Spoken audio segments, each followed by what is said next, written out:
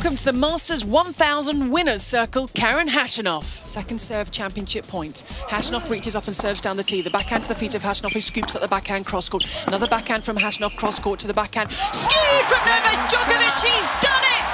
Karen Khachanov is a Masters champion.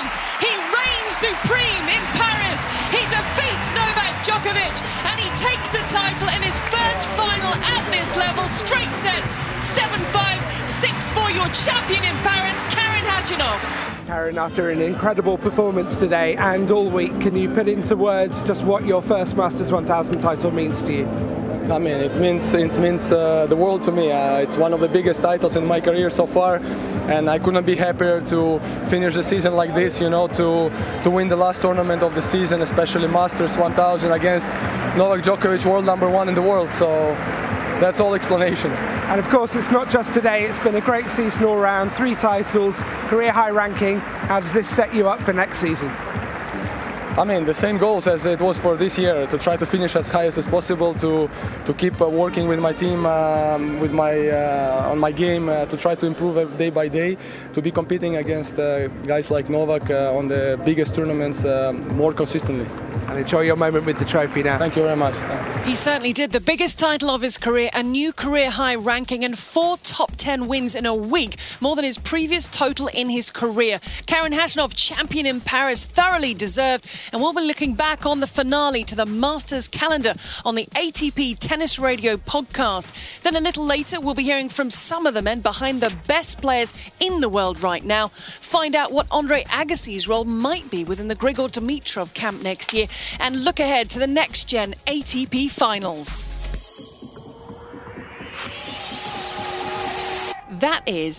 It's a lot to get through, but it will be worth it, I promise. Gigi Salmon alongside Maclagan in the ATP Tennis Radio commentary box with the dust still settling from the Parisian final. And Maclagan, what a week it has been for the 22-year-old from Russia.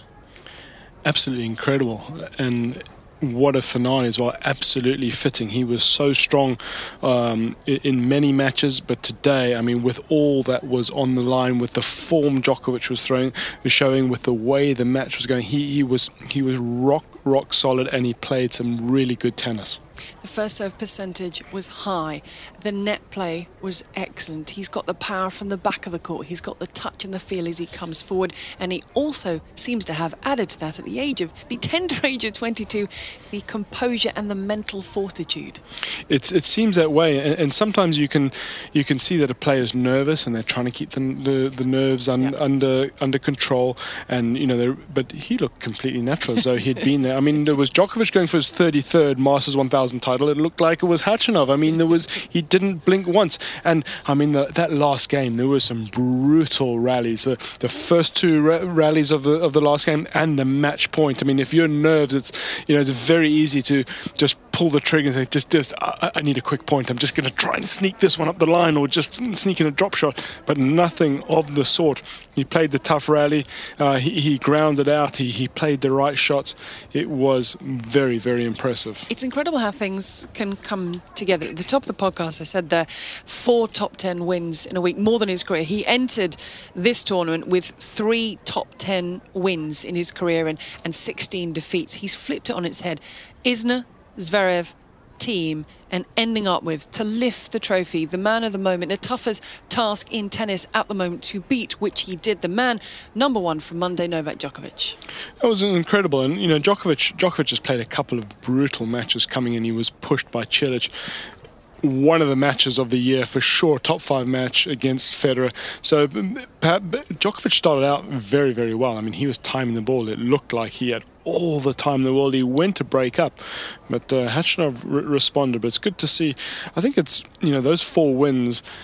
It's kind of nice to see the top guys beating each other and just in the mix, and matches that. A load of matches where we think there's points that, right, this is a huge moment, this is a huge moment, this is a huge moment, lots of moments. I mean, that's why we watch sport, to be on the edge of our seat. This time last year, he was getting set, Karen Khachanov, to take part in the NextGen Finals. That was the goal for that year. This year, he will end it with 46 wins, although I say he'll end it. He's got himself shooting up the rankings from coming in as 18 and ending up at 11 as an alternate spot for London. Yeah, so he'll go along at the moment on the rankings. Isner will be the top alternate. I don't think it's compulsory that they go. There are certainly some financial rewards for going, and of course, the players love the city because they get treated well all year round, but extra special at the tour finals. We still don't know. Nadal pulled out here. Will he? Will he risk it? Will he be fit? Will he go and play a match as he did last year and then pull out if things aren't, if the knee's not right? I wouldn't get on that plane to wherever he might be going just yet, to that beach just yet. Yeah, the beach might. Or take your rackets with you. Don't like Radek Stepanek. He got in Shanghai when the Masters, when the year-end final was there, but he had to have his rackets sort of shipped from back home because he was on holiday. I just thought tennis players took their rackets everywhere because we had that story of Federer and Cilic in the Maldives. You're meant to be there to switch off from tennis, and it's an island. Some place you take your racket. It's a tiny island. They both happen to have their rackets with them. Yeah, I thought when we talked about that yesterday, it was a little bit of that sort of crossed my mind. But I suppose, maybe they just want to hit 15-20 minutes so that the tendons and the wrist and the shoulder don't completely shut down. Maybe it's just a habit. You pack your suitcase, your passport, I don't know. It took me a long time to travel without rackets and think like there's something missing. I haven't packed naked. Yes. Well. So they're going through the baggage checklist, and the first thing, racket, passport, so it probably just ends up in the luggage. So yes, Karen Khachanov, keep the rackets by your side. For Novak Djokovic, it felt, and you mentioned the brutal encounter against Roger Federer, one of the classics, one of the matches of the year. Before that three-setter against Marian Vajda, he alluded to a flu-like virus that he's been battling. It was quite clear to see. But in this final, after he lost that first set, it felt like he was suddenly feeling the pain. It felt like the fire had died. There was no roaring or yelling at the box. It just went a little bit flat. It did, and I think that's he was under the weather, and perhaps when you play those matches, that takes even more from you. And starting today, we talk about the reserves, but you have mental and emotional reserves as well. And perhaps he'd had to dig so deep, particularly that semi-final against Federer, which it was 3 hours, but over 3 hours, but it went by in a flash, didn't it? Is it possible to recover in time? Well, and under the weather as well? Perhaps not. If it'd been the afternoon match, you get a few more hours to chill out. I mean, the intensity of that, you might not have been able to sleep for a long time. Very, very tough. But I think he'll be very satisfied with where his whole game right now. I mean, how can you not be? He's winning. It is tough for him. He was pushed, and I think it's interesting because a lot of people. He is dominant at the moment, saying, well, a couple of Grand Slams this year, a couple next year, and pushing Roger's record. But these things can happen, and it's actually probably remarkable how seldom that has happened to the top players, where a little injury or niggle or a cold or a bit of illness at the wrong time has not derailed them. So can't take all that winning for granted. But it's still remarkable what he's done in the second part of the season. He was 21 at the start of Wimbledon. His record since Wimbledon, 31-2, the 2 defeats in Toronto to Tsitsipas and here in Paris to Khachanov. Titles Wimbledon, Cincinnati, US Open and Shanghai. A run of 22 straight wins, and he will be, by the time many people listen to this, he is back at world number 1. Which is an amazing achievement. I think he's the first. Marat Safin came from outside the top 20 to become number 1. He didn't finish the year. I think that was the year Gustavo Kuerten pipped him. But he will. Well, Djokovic hasn't finished the year number 1 yet either. Of course, Nadal, he's knocked. By beating Federer, he knocked him out the race. Still a chance in the Nadal. semi, but there's a chance for Nadal. And wouldn't we love to see that? We had a couple of years ago, 16, wasn't it? Murray Djokovic. That was the match for number 1. Kind of fizzled away. Murray won convincingly that day, but yeah, it's nice to have all the little side plots. Miles is going to be back a little bit later in the podcast. Congratulations to Karen Khachanov, a career-changing week for the Russian. Still to come, we are going to be talking all things next gen, but not before, as promised, we bring you some of the best bits from Paris, featuring a very happy man who ends the year as a number 1, a few of the men behind the men at the very top of their sport, and to start with, it's only fitting that we get to know the new world number 11 that little bit better. So I'm back in the player lounge with Karen Khachanov. 2 titles this year, one in Provence in South France and the other in Moscow, of course, which I'm guessing was the more special of the 2. Yeah, of course. I mean, I think it's for every player to win at home. It's one of the dreams, that this dream came true, because I was while I was growing up as a kid, I was in this tournament, taking autographs from our ex-top tennis players, Russian tennis players, and then, I was watching matches. And I was thinking that one day I was dreaming to become a champion there, in front of my family, friends, home crowd. So that's something special, and for sure will be one of the biggest titles in my career. It's just means a lot to me. Yeah. And one of the toughest matches, in fact the toughest match, the only 3-setter against your good friend Dani Vallverdu. Yeah, exactly. I mean, the draw was made like this, that we could meet in the semi-finals. So maybe it would be better if we could meet in the final, of course, even for the Russian crowd, and in general to be 2 Russian finalists in Moscow. But it is what it is. This is what we have, and at the end it was one of the toughest matches during this tournament. Yeah. And was it all the more special given that you've made the conscious decision to move back to Russia?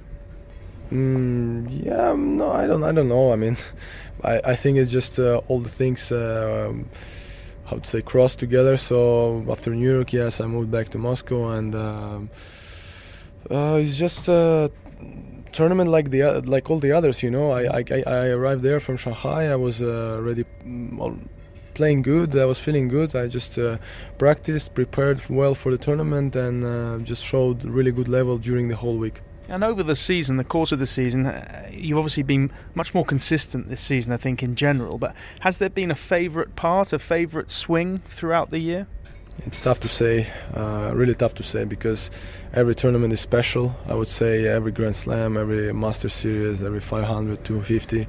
So we are playing all around the world, and I would say I like all the swings, European swing at the end of the year is maybe one of the most difficult, because it's end of the year, end of the season, everybody is more tired maybe, and that's why at the end you'd have to try to be maybe even more focused and concentrated if it's possible, and just to try to keep pushing the last tournaments of the year. But yeah, it's tough to say really which one is my favorite one.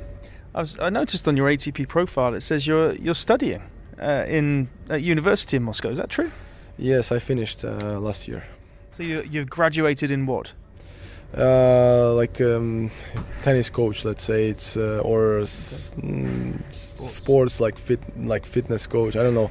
It's sports education, and in Russia it's actually mandatory. After you finish school, you have to go to university. So this is a Russian sport university where actually all the guys from tennis and other sports, they are studying after school. It must be tough to fit it all in. I was sitting on that sofa the other day, yesterday, talking with Daniil, asking him what he does to relax. We all know the answer to that, of course. He plays a lot of PlayStation.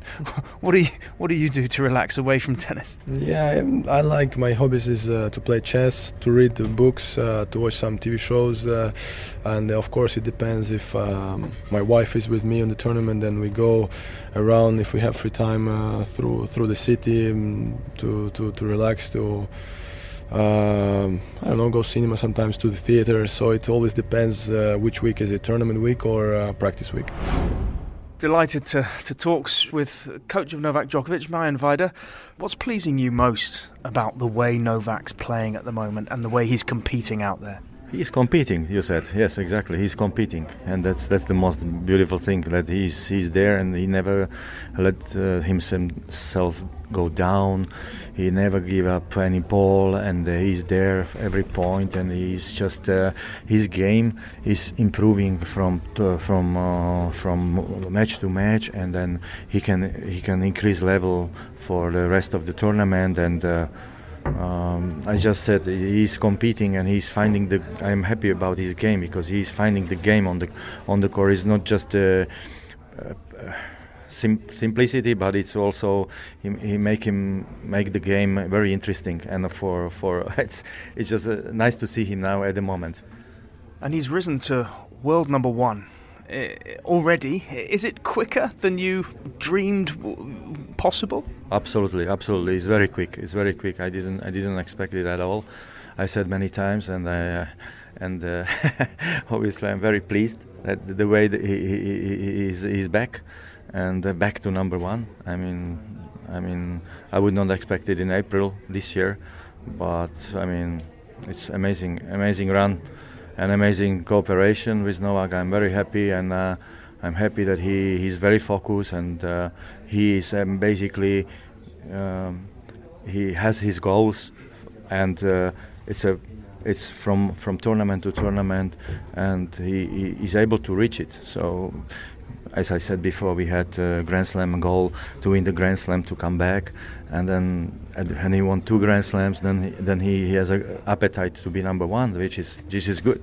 I mean, the way he was played before, he played also great, but now he's more matured. He has a different, as you see, he's more matured itself. He has a family. He's more. I mean, now he finds himself in a little bit different way. I mean, different way that he's able to, I mean, be focused all the time. Before was maybe up and down many times, but not many times. But you know, the difference is that he's just find the motivation. One of those things that's helped him find that hunger and the motivation that we spoke about earlier in the year as well. Is it perhaps this young generation of players who are coming through and really pushing the old guard? Has that been a motivation too, these young guys? Absolutely.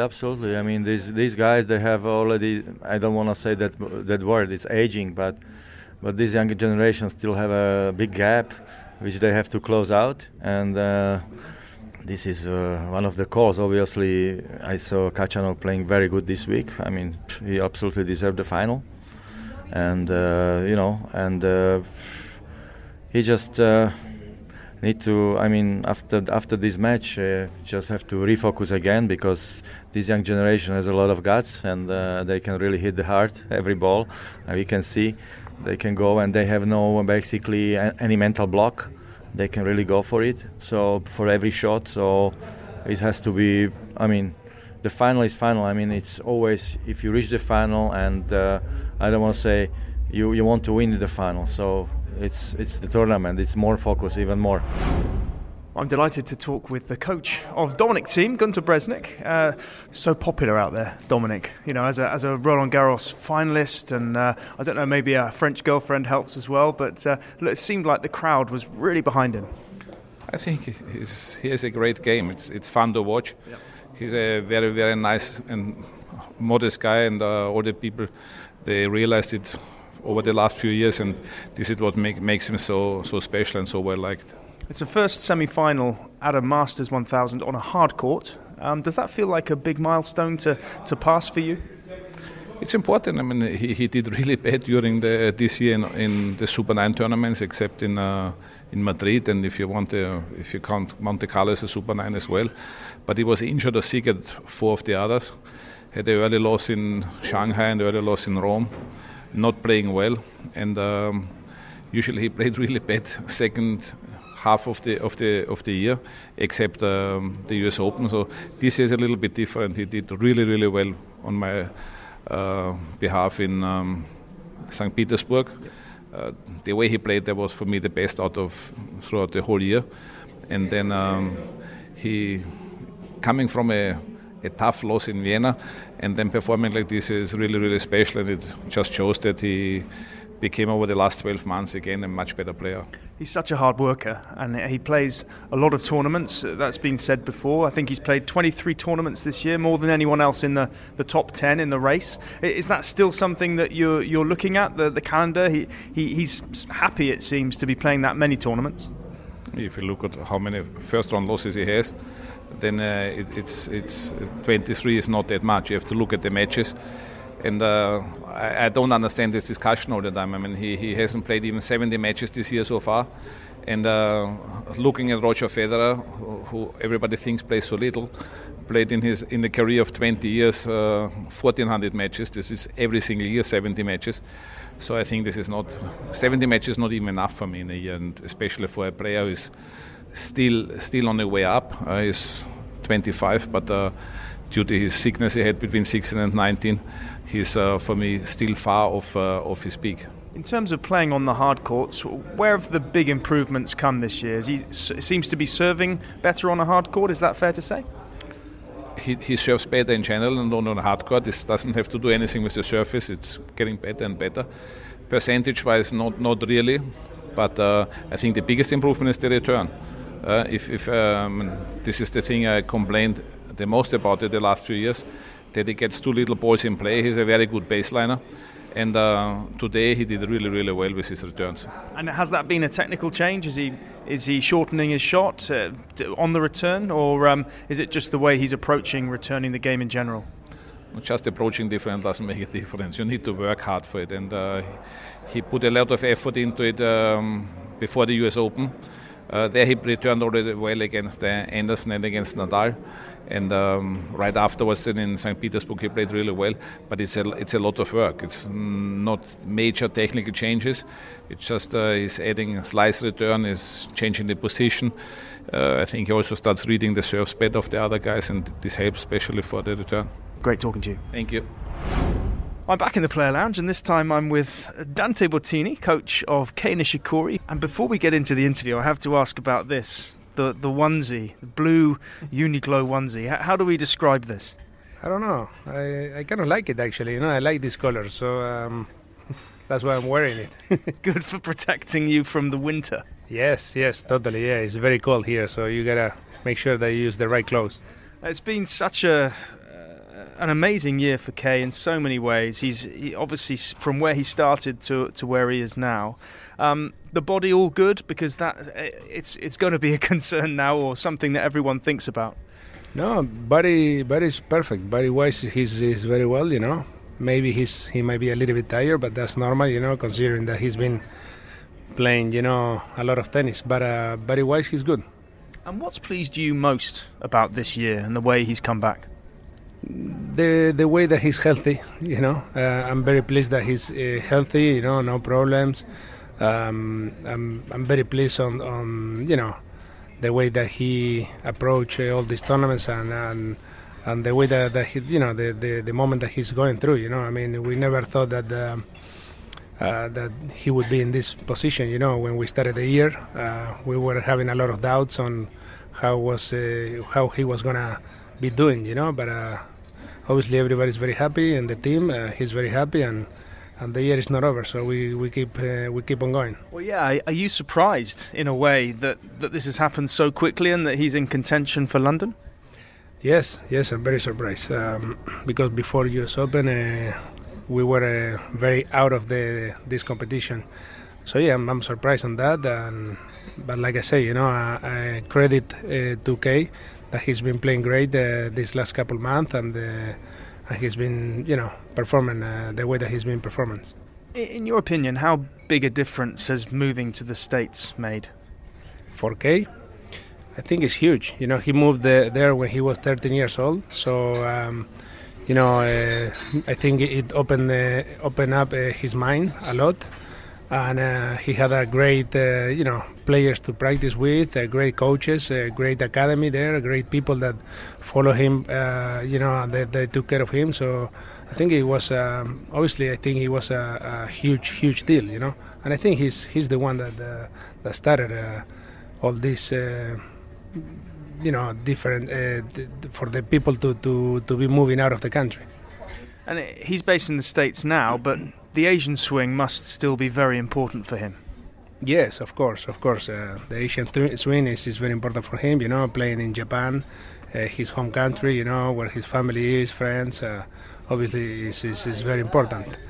But he take it very very relaxed. And of the 3 finals that you've been in this year, and obviously he's got so close to winning a title this year. Tokyo and losing the final there must have been the toughest pill to swallow. Is that fair enough? That was very tough. Yeah, that was very hard. But to tell you the truth, gotta give credit to Medvedev. He played a great tournament, a great match. But Kei didn't play well that match at all. So it was kind of like a mixed feeling. I think probably the last week it hurts a little more. Because he could have won that match against Kevin, but for a few points he didn't, and he leave you a little bit bitterness at the end. And you mentioned the slams. He's 12-3 in slams this year. I mean, really, considering where he started the year, an incredible performance when you consider he's lost to Novak twice, who ended up winning both tournaments, and Dominic Thiem on clay. I mean, otherwise, his performance in Grand Slams, you've got to be pleased with. Yes, of course. I talked to him about that, that he ended up losing with the winner of the two Grand Slams, which was Novak, on tough matches. And he lost against Thiem, also a tough match that Thiem made the finals in the French Open. So yes, I'm very happy on the way that he's been playing the Grand Slams, and especially starting a little bit later, this year for us for the injury. So yes, he should be happy about that. Also making his first quarterfinal in Wimbledon, best tournament. So we're very happy. What does the off-season look like, do you think, for Kei? Is there a lot of rest, or do you get straight into training? How do you think it's going to be? He finished probably the 18th, and then, he needs to take a few days off, or 10 days off, of course, because it's been a long year. And then start with the physical training, and then come back to US probably in December, and start the pre-season probably beginning of December. So we have a good couple of weeks, before the first tournament that is we're planning to go in Brisbane. And just finally, given everything that's happened this year and where he's come from to where he is now, almost, what targets do you set for 2019? Do you set more targets in terms of rankings, or is it just winning a Grand Slam? How does that look? I mean, we're still in this year, so we haven't sit down and start discussing for next year. So I think after this year finish, we're gonna do an overall year announces, and then we're gonna talk about next year's goals and sets. But I think we need to still focus on this year. We just need to be focused on this tournament now. Thanks, Dante. You need to tell me where I can get myself one of these onesies. All right, no problem, I will.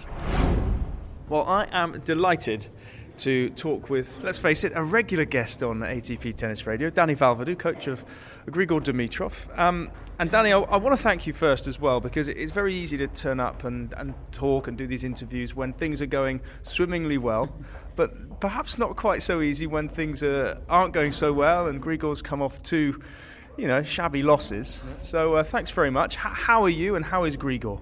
Well, it's always a pleasure to speak to you, Seb, regardless of the circumstances. But yeah, definitely the last few months have been up and down. Couple tough losses in Beijing and then last week in Vienna. But again, it's been up and down already for the second half of the year, and we're working. I mean, like I've told you before, and I'll say it again, we're very committed to what we believe in and the type of work we need to do to keep getting better and trying to get that confidence back. When I spoke to you in Cincinnati, I told you that we were a bit unfortunate with draws and first rounds in the middle of the year, starting in Madrid. But again, that's just not an excuse. You still have to play those matches and try to win them. Just they didn't go our way, and then it's a slippery slope once you start losing matches. And we're just trying to get it back, trying to find our way back and get our confidence. Obviously, we're putting a few wins together will be the perfect recipe to try and get that confidence back. So that's what we're trying to do. Keep working, trying to keep our game as on point as we can, and then trying to get those wins, which are the ones that are going to get us back on track. I mean, you can do as much work as you want, but if you are not winning and the confidence is not there, it's difficult to use your assets. So we're hoping that even if it's this week would be great, but if not, we'll regroup, train hard in November, December, and then try and start getting wins at the beginning of the year. You said the word confidence a few times. Trying to put your finger on the problem, is most of it now in Grigor's head? He's playing well. I mean, he's playing well. We're going through some changes that are going to be good for his for the longevity of his career and not only for the beginning of next year, but also when we're looking a bit long term. So we're going through a few processes that is not only mental. I think on when it comes down to equipment and game plan, we're looking long term. We're not focusing on what's happening this week or what's happening next month. We're trying to build him to be the best player he can be. I think he's obviously achieved a lot of big things, but we still believe as a team that we need to build more in order for him to be consistently at the top. I think what we've done is good enough to have some good results, but not good enough to be there at the top consistently. So that's what we're working towards and trying to build him in a way that he stands his best chance at being there at the top for as long as possible. You said some technical changes, and let's face it, it's not often Grigor serves, I think, what was it, 13 double fault. You're looking at the serve, it looked a little bit different in the last couple of weeks? Yeah, we're working on the serve. Again, I think the double faults might be coming from the confidence side of things, but we're definitely working on the serve and a few other things. But again, it's obviously not normal to be serving like that for him. He's a great server and he's one of his top 3 assets that he counts on. So it's obviously something to clean up and get better. But definitely we're working on his serve to try and find the way that he can rely on it consistently in the big moments. Not just rely on it on some tournaments, but for him to rely it throughout the whole year and to be able to rely on it later in the big events. So like I said, we're thinking long term and trying to build him in a way that he can believe in his game for a longer period of time, not just for a few events. So for relative tennis pedants like me, and for people listening, you know, are we talking about his ball toss, the way he's taking his racket back, the follow through? What are you looking at? I'm not going to get into the details about what we're working on. It's just obviously trying to minimize things that could go wrong with the serve. I think that's self-explanatory. So we're trying to simplify. I mean, since I started working with him, my whole mindset was to try and simplify his game, because that's the way that we can believe in it and trust it for a longer period of time. Otherwise, can be too vulnerable. So we're just trying to simplify his serve, and you can put 2 and 2 together and figure that out yourself. Yeah. Okay. And the racket, you mentioned the racket in Cincinnati too. Change of racket, tweaked racket, which presumably has quite a big effect. Yeah, tweaked racket. Again, looking long term, looking at his sustainability of his game and sustainability of his body as well. So, like I said, we're not trying to get him just to win a few events here and there.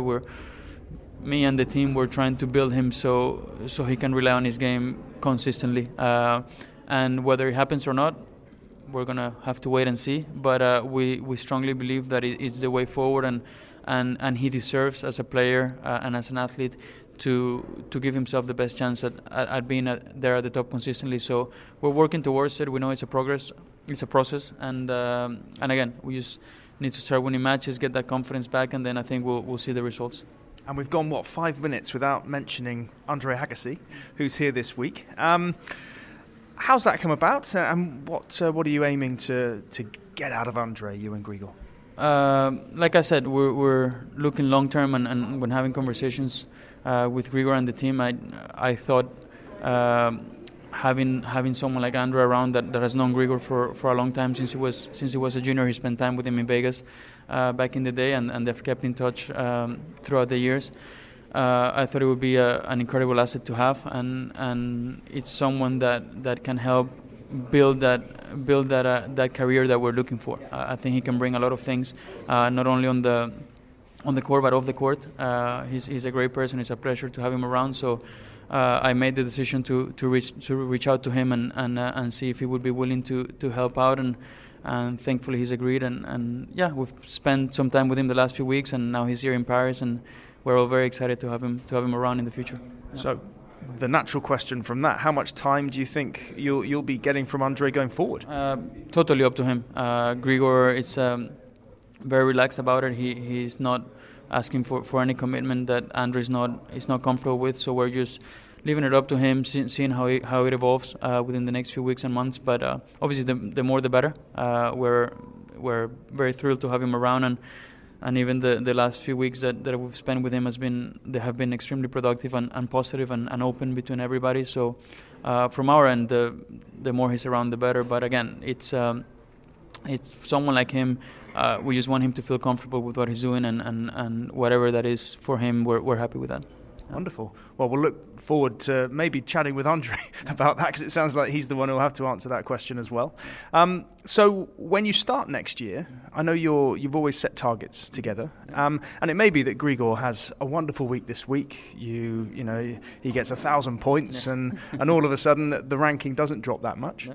But if that doesn't happen, because of the glory days of the O2 last year, let's face it, the ranking is going to drop, probably outside the top 20 if that happens. Mm-hmm. How does that play into your target setting for 2019?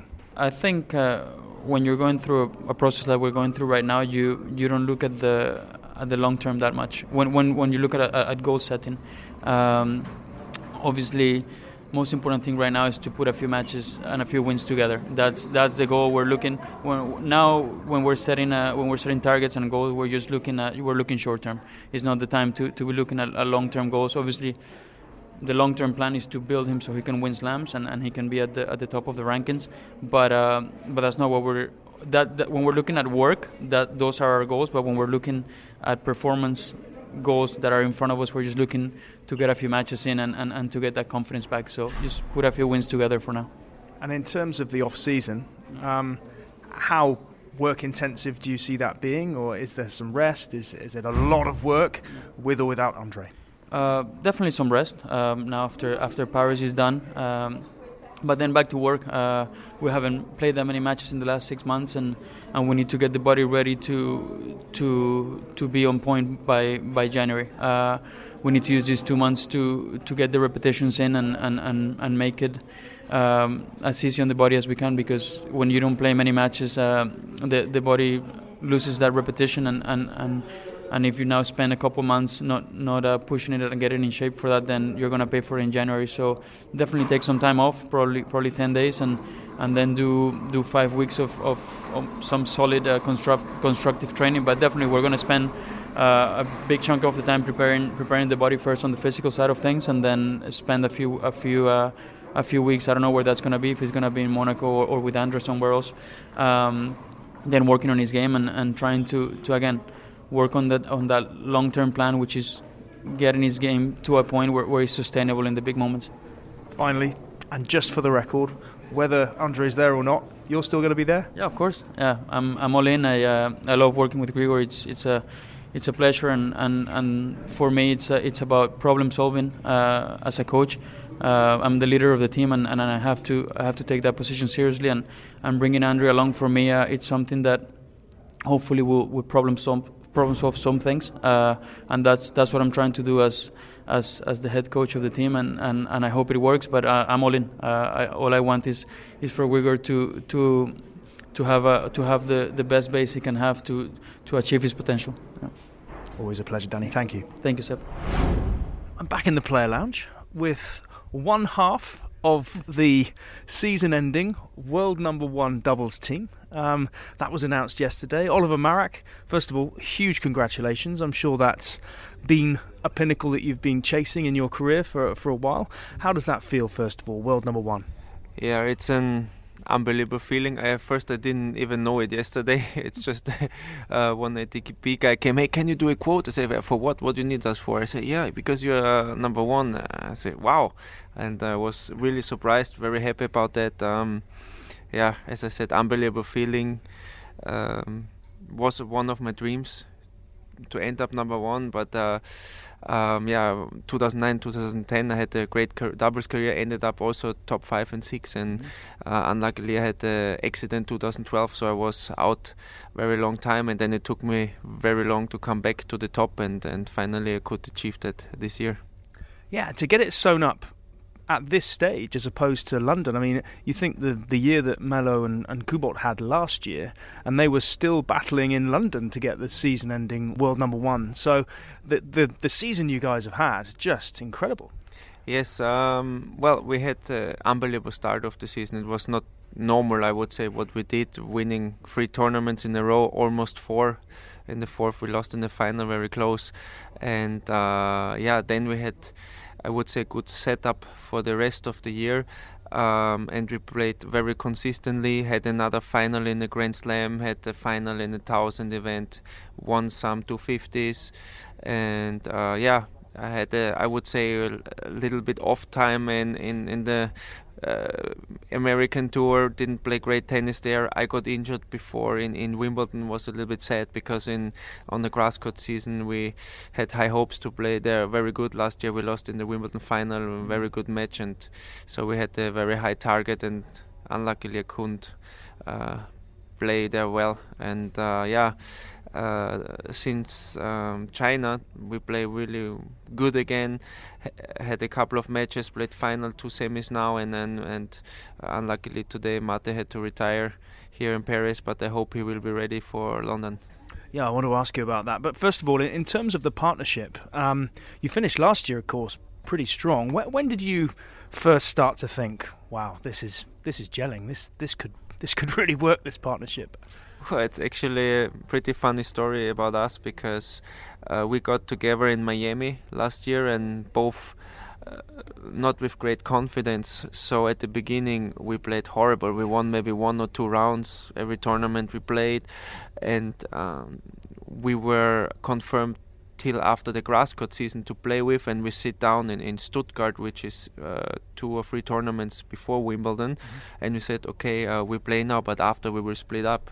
So, and then suddenly we played 2 finals in a row, and out of nothing, boom, final in Wimbledon. So we said, so what we do now? You want to still split up, or we want to try? Because we were suddenly in the race. We were number 10, and of course playing for London. And I said, okay, let's play together and see. And then we also took a doubles coach for us first time. He helped us also a lot, and we had from Stockholm on, it was unbelievable. I mean, if we count like that, we won Stockholm. In Vienna I had to retire. I couldn't play the semi-final because of my back. We got in alternate in London, win this match. So if you count starting from Stockholm, we had, I think, a 22 win strike till after Australian Open. So it was really amazing. You mentioned the Australian Open. How do you remember that week now, or the fortnight now, rather? I mean, it must have been incredible to finally do. I mean, you've been on tour for a long time, and as you say, you've been through a hell of a lot to finally get that Grand Slam title. I think it's my 20th year, so I went through a lot. No, but I mean, it was an amazing 2 weeks. We came there a little bit tired. Of course, we won first 2 tournaments of the year, traveling, but there's nothing better as confidence in your back, and we had a lot of confidence with these 2 tournament wins. And I have to say, we didn't play our best tennis, but we always played well in the big moments and the important points. That's when you could see the matches. We won, I think, from the 2nd or 3rd round on in Australia, we won a lot of matches, like in the 3rd set, 7-5 in the 3rd, 7-6 in the 3rd. But we always, at the end, were sharp there, make the big points. And I think the only 2 sets match was the 1st round and the final in the Australian Open, and unbelievable feeling to win a Grand Slam. And you're going to be top seeds in London, so you'll be in the Knowles and Nesta group. One day, by the way, we talk about year-ending world number ones: Bryan Brothers, Woodies, Knowles and Nesta, Elting and Harhouse, Marek and Pavic now. Maybe one day you'll have a group named after you, but you're going to be starting in the Knowles and Nesta group. How are you looking forward to London? Well, I mean, you have the best 8 doubles teams in the whole year. There will be no easy match, that's for sure, and we have to play every match 100%, and then everybody know each other, so everybody know the weaknesses, the strength, and yeah, we will see. We will. For me, first, I hope Mate will be okay, and then we will see which against who we play, who is with us in the group, and try our best to get as far as possible. Congratulations to Oliver Marak. Together with Mate Pavic, they end the year as the world #1 doubles team. And I really hope you can join us at the Nitto World Tour Finals for commentary of every match, singles and doubles. But before we get to London, there is a stop in Milan. That's for the second edition of the NextGen ATP Finals. The advance party have arrived, and we can hear now from Tennis TV's Lee Goodall and Colin Fleming. Colin, there were a lot of rules changes, weren't there, when they were announced sort of midway through 2017. We had the new scoring, we had the shot clock, no lets, we had the coaching on court, the crowd movement. The court looked quite iconic, a different look with no doubles lines. Having been there for the first time in Milan, did you come away feeling like the experiment was a success?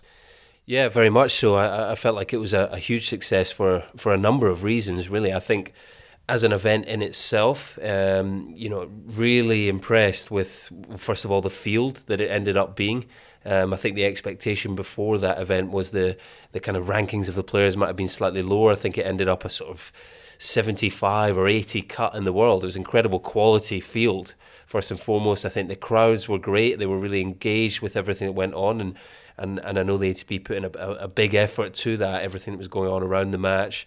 The court, as you say, was really iconic. But, I think from an ATP point of view and a sort of wider picture, if you like, I think a really smart move to sort of start, advertising or sort of promoting that younger next generation, because it's well documented how we've had this golden era in the sport, but they can't go on forever, these players, and we're going to need some sort of big names and well-known faces to sort of transition, almost a succession plan of big stars on the tour. So I think it was a really smart move, and of course an opportunity to trial some new rules and some fresh concepts, and we've seen the shot clock in particular come into play in various events throughout 2018. So, like I say, for a number of reasons, I think a huge success last year. Yeah, the message we were getting from the guys at the top of the ATP, Chris Commode, and of course your good friend Ross Hutchins, who's tournament director, their former doubles partner of yours, was that it seemed like the right time to try those things while the sport was in such good health. Why not try and sell the sport to perhaps a different, younger audience and use the younger players to be able to do that? You felt that was the right time to do that? Yeah, absolutely. And I think, Chris and Ross have to take a lot of credit for having that vision, to have that kind of succession plan and an event, a quality event, but, an event that they could test some of these rules in. So I think it was the right time to do it, and I think it's already started to make an impact. We touched on that shot clock. I know this year they're going to trial the towel rail or the towel rack at the back of the court, obviously very topical at the moment. So again, another example of how the ATP are really looking to innovate and improve the sport as much as they can. Yeah, I mean, and you've touched on it already. One of the biggest bonuses must be just how high quality the young guys have become. I mean, when the concept of the next gen was put out there by the ATP, in their wildest dreams, they can't have imagined to have such depth in that race to Milan so quickly. Guys who, in the case of, of course, Sasha Zverev in the obvious example, but Tsitsipas this year making final of Toronto, and a number of those guys, Shapovalov, lighting it up on the ATP proper already. Yeah, no, it's a really high quality, and that stands in the memory from last year as well of, how good the matches were, and also how nice it was to commentate that week and actually see these guys face off against each other and sort of, look and try and predict who's going to be the one or two that really make it at the top end of the game, the top 10, top 5 potential future world number ones. Have these discussions and look who could be the next winners of the biggest events. So, it looks like we're going to have a real quality field again. So, like I touched on, it's a quality event in itself to actually go there and see how good the tennis is and with the fun scoring and everything that goes on around the matches. But, a great sort of innovation by the ATP as well. The guys at the top of the ATP were very honest in saying, some things might not work, some things might work. It's very much an experiment. So, we're not quite sure how it will go. Were there elements that you liked and maybe thought they've gone maybe a step too far when you were watching last year? Well, like I say, as a whole, I think it was a big success to see them all trialled. I think individually, if you're kind of looking at the rules, I mean, you know, everyone kind of has their own preference. The best of 5, first of 4, very interesting sort of scoring system. First and foremost, it really felt like the first break was pretty decisive in a lot of the sets that were played. So, you know, that was very interesting. Obviously, in much less time to recover a break, you know, even if it was in the first game of the set. I think the shot clock and also the timing of things like the walk-on, the warm-up, you know, all of that being on the clock, I thought was nice and definitely something that tennis in general can benefit from, and actually just being a bit more prompt and therefore the sport becoming a bit more marketable, which can only be a bonus and benefit everyone. I think in terms of the crowd moving around, it seemed to work. I think in Milan, obviously you talked about the iconic court, and behind the sort of end opposite where we were commentating from there was just a DJ essentially, and then I think a few VIPs. And then this huge sort of red, you know, lit up display. So there wasn't really much movement behind that end of the court. It was more at the sides. I think fans were allowed to move, and it didn't really seem to distract anyone. I think the coaching was a really, really nice addition from a commentary point of view, because you got that insight into the coach-player relationship, and to really hear what the player was thinking. Is often we can kind of try and guess or predict that, but to really get the honest opinions of the players. I know that's maybe a debatable one from I guess the traditions of tennis as a sport. You know, the coaching one is, some people like it, some don't. You know, I think that's a nice thing about tennis personally, that, you know, once you're out there, you've got to problem solve yourself, and I think that's part of the battle when you're coaching your players. You've got to empower them to be able to problem solve. So it'd be interesting to see how far that one goes. I think that, you know, there was so much. I'm kind of feel like I'm talking so much here, but the electronic lines calling, although I think it helped the players in that there was never really a dispute. You never see them obviously argue with a computer, so to speak. It did kind of give it a bit of a clinical feel. I quite like the human touch of you know, the line judges being there, and then also the human element of mistakes. I think that adds to the drama and the challenges that we're used to with the heartbeat and the response of the crowd to close calls. So yeah, I mean, look, a brief overview of all the different rules. I think some were really interesting, successful, some maybe not quite so much, but, you know, it'll be interesting to see how they go down. I'm really looking forward to seeing the towel rack and how that influences play this year. And of course, it was Hyung Chung who won the inaugural event, and he went on to have an incredible start to 2018. Do you think that played a part in some ways? Neville Godwin, his coach, has suggested that being able to put back-to-back wins together in Milan then helped him once he got back onto the tour early doors 2018. Would you agree with that? 100%. I think it was a huge week for him, actually. I think he just went from strength to strength as the week went on, and he ended up playing really, really top tennis to win that title. You know, I don't think it's gone down as an official ATP title on his record, but, you know, that's a title in many ways, and he will have felt great going into the off-season off the back of that, and no surprise, he started this season with a bang down under. So an opportunity for this year's cohort of players to, you know, set themselves up nicely for the off-season and take that momentum into next year. Colin, thanks for talking to us. Interesting observations, and have a good week in Milan. Cheers, thank you.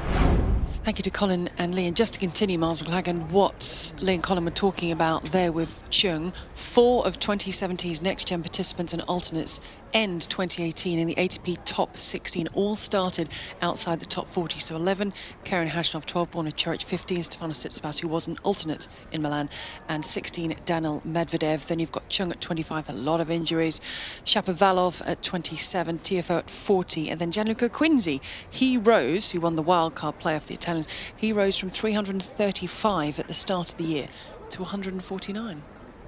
It's been a big boost for all of them, and as Lee said, probably a bigger boost than they or the ATP hierarchy would have imagined in their wildest dreams. And, you know, just following a little bit from what they were saying, what the success, I think the players were desperate to win it. There was tension. There was a bit of cramping as well. I think that was possibly because of the pace of play, but just the tension. They weren't sure, and that's again what sport's all about. The competitors out on the field, it needs to matter to them, and it mattered a lot. And it might matter even more this year with this group, having seen the success that these guys have had who played in it last year. Should mention Jared Donaldson, Andre Rublev. They've just had real struggles with injuries this year, which is why their rankings may not have risen as much as people would have expected, or they would have expected. We should say congratulations to Liam Caruana, who is the Italian representative. He came through the wild card playoff. Now, what an opportunity this is. He's currently 622 in the world, so worlds away from some of these guys competing. He's been a career high of 375, but an opportunity for Caruana, having come through this wild card playoff, to say, okay, it's a big stage against some of the biggest players in my age group. It's a chance. It's an amazing learning experience. It's it's not going to boost the ranking because there aren't sort of official points on offer, but yeah, to test himself against these guys who've been playing, in the top 100. They've have taken on some top players, and no learning experience like being up against that and just seeing the levels firsthand under pressure. Now, can we talk about the towel rack? I cannot wait. People listening to this, they might have seen what it looks like by now, but as things, I can't wait to see what it looks. Is it going to be sort of a bucket or a chair that they can throw it on? Because they cannot ask the ball boy or ball girl to give it to them. They have to take it and they have to put it back. And what do you think? It's just going to be like a bog standard hook, but that's quite hard sometimes. You're in the bathroom and you hang up your towel and it slides off, and you hang up your towel and it slides on the floor, and you don't want it to be on the floor, and I'm intrigued. I think there's probably 8 mothers sitting at home going, I want to see him put that towel. I've been trying to get him for 19, 20 years to hang his towel up. Let's see that happen now. So I don't know. Yeah, it might just be if you can hit tennis balls travelling around 140 miles an hour, you should be able to get a towel on a towel rack, shouldn't you? No, but your focus has never been trying to get a towel on a rack before. You just focused on something else to focus on now, haven't they? That point, it's going to be multitasking in Milan, but we're looking forward to it because it was so exciting last year. Everything about it was so different. These things that they just threw at it, some are going to stick, some are not going to stick, but it's really interesting. And I agree with Colin. I love the coaching. Ready for day one in Milan as part of the ATP Tennis Radio team, Miles Maclagan? Oh, very ready. Looking forward to it. We are looking forward to it. Miles Maclagan, Naomi Cavalier, Peter Mercato, and myself, Gigi Salmon, with you, and we are with you. Thank you very much, Miles. Thank you. Pleasure as always. We're with you half an hour before play starts on the Tuesday, which is 1:30 p.m. local time. Really, really do look forward to your company for that. If it passed you by last year, don't let it happen again this year. It's a lot of fun. It's fascinating. These guys, the stars of the future. So thank you to Miles Maclagan, Seb Lozier, Lee Goodall, Colin Fleming, and everyone else who gave their time to speak to us. Now, to keep up to date with life on the ATP Tour, go to www.atpworldtour.com. ATP Tennis Radio is with you 24 hours a day. If you get the chance and the time and you've been enjoying listening to the podcast, then feel free to leave a review of the podcast from where you get your podcast from. Thank you very much for listening to the ATP Tennis Radio podcast, and we look forward to your company again soon.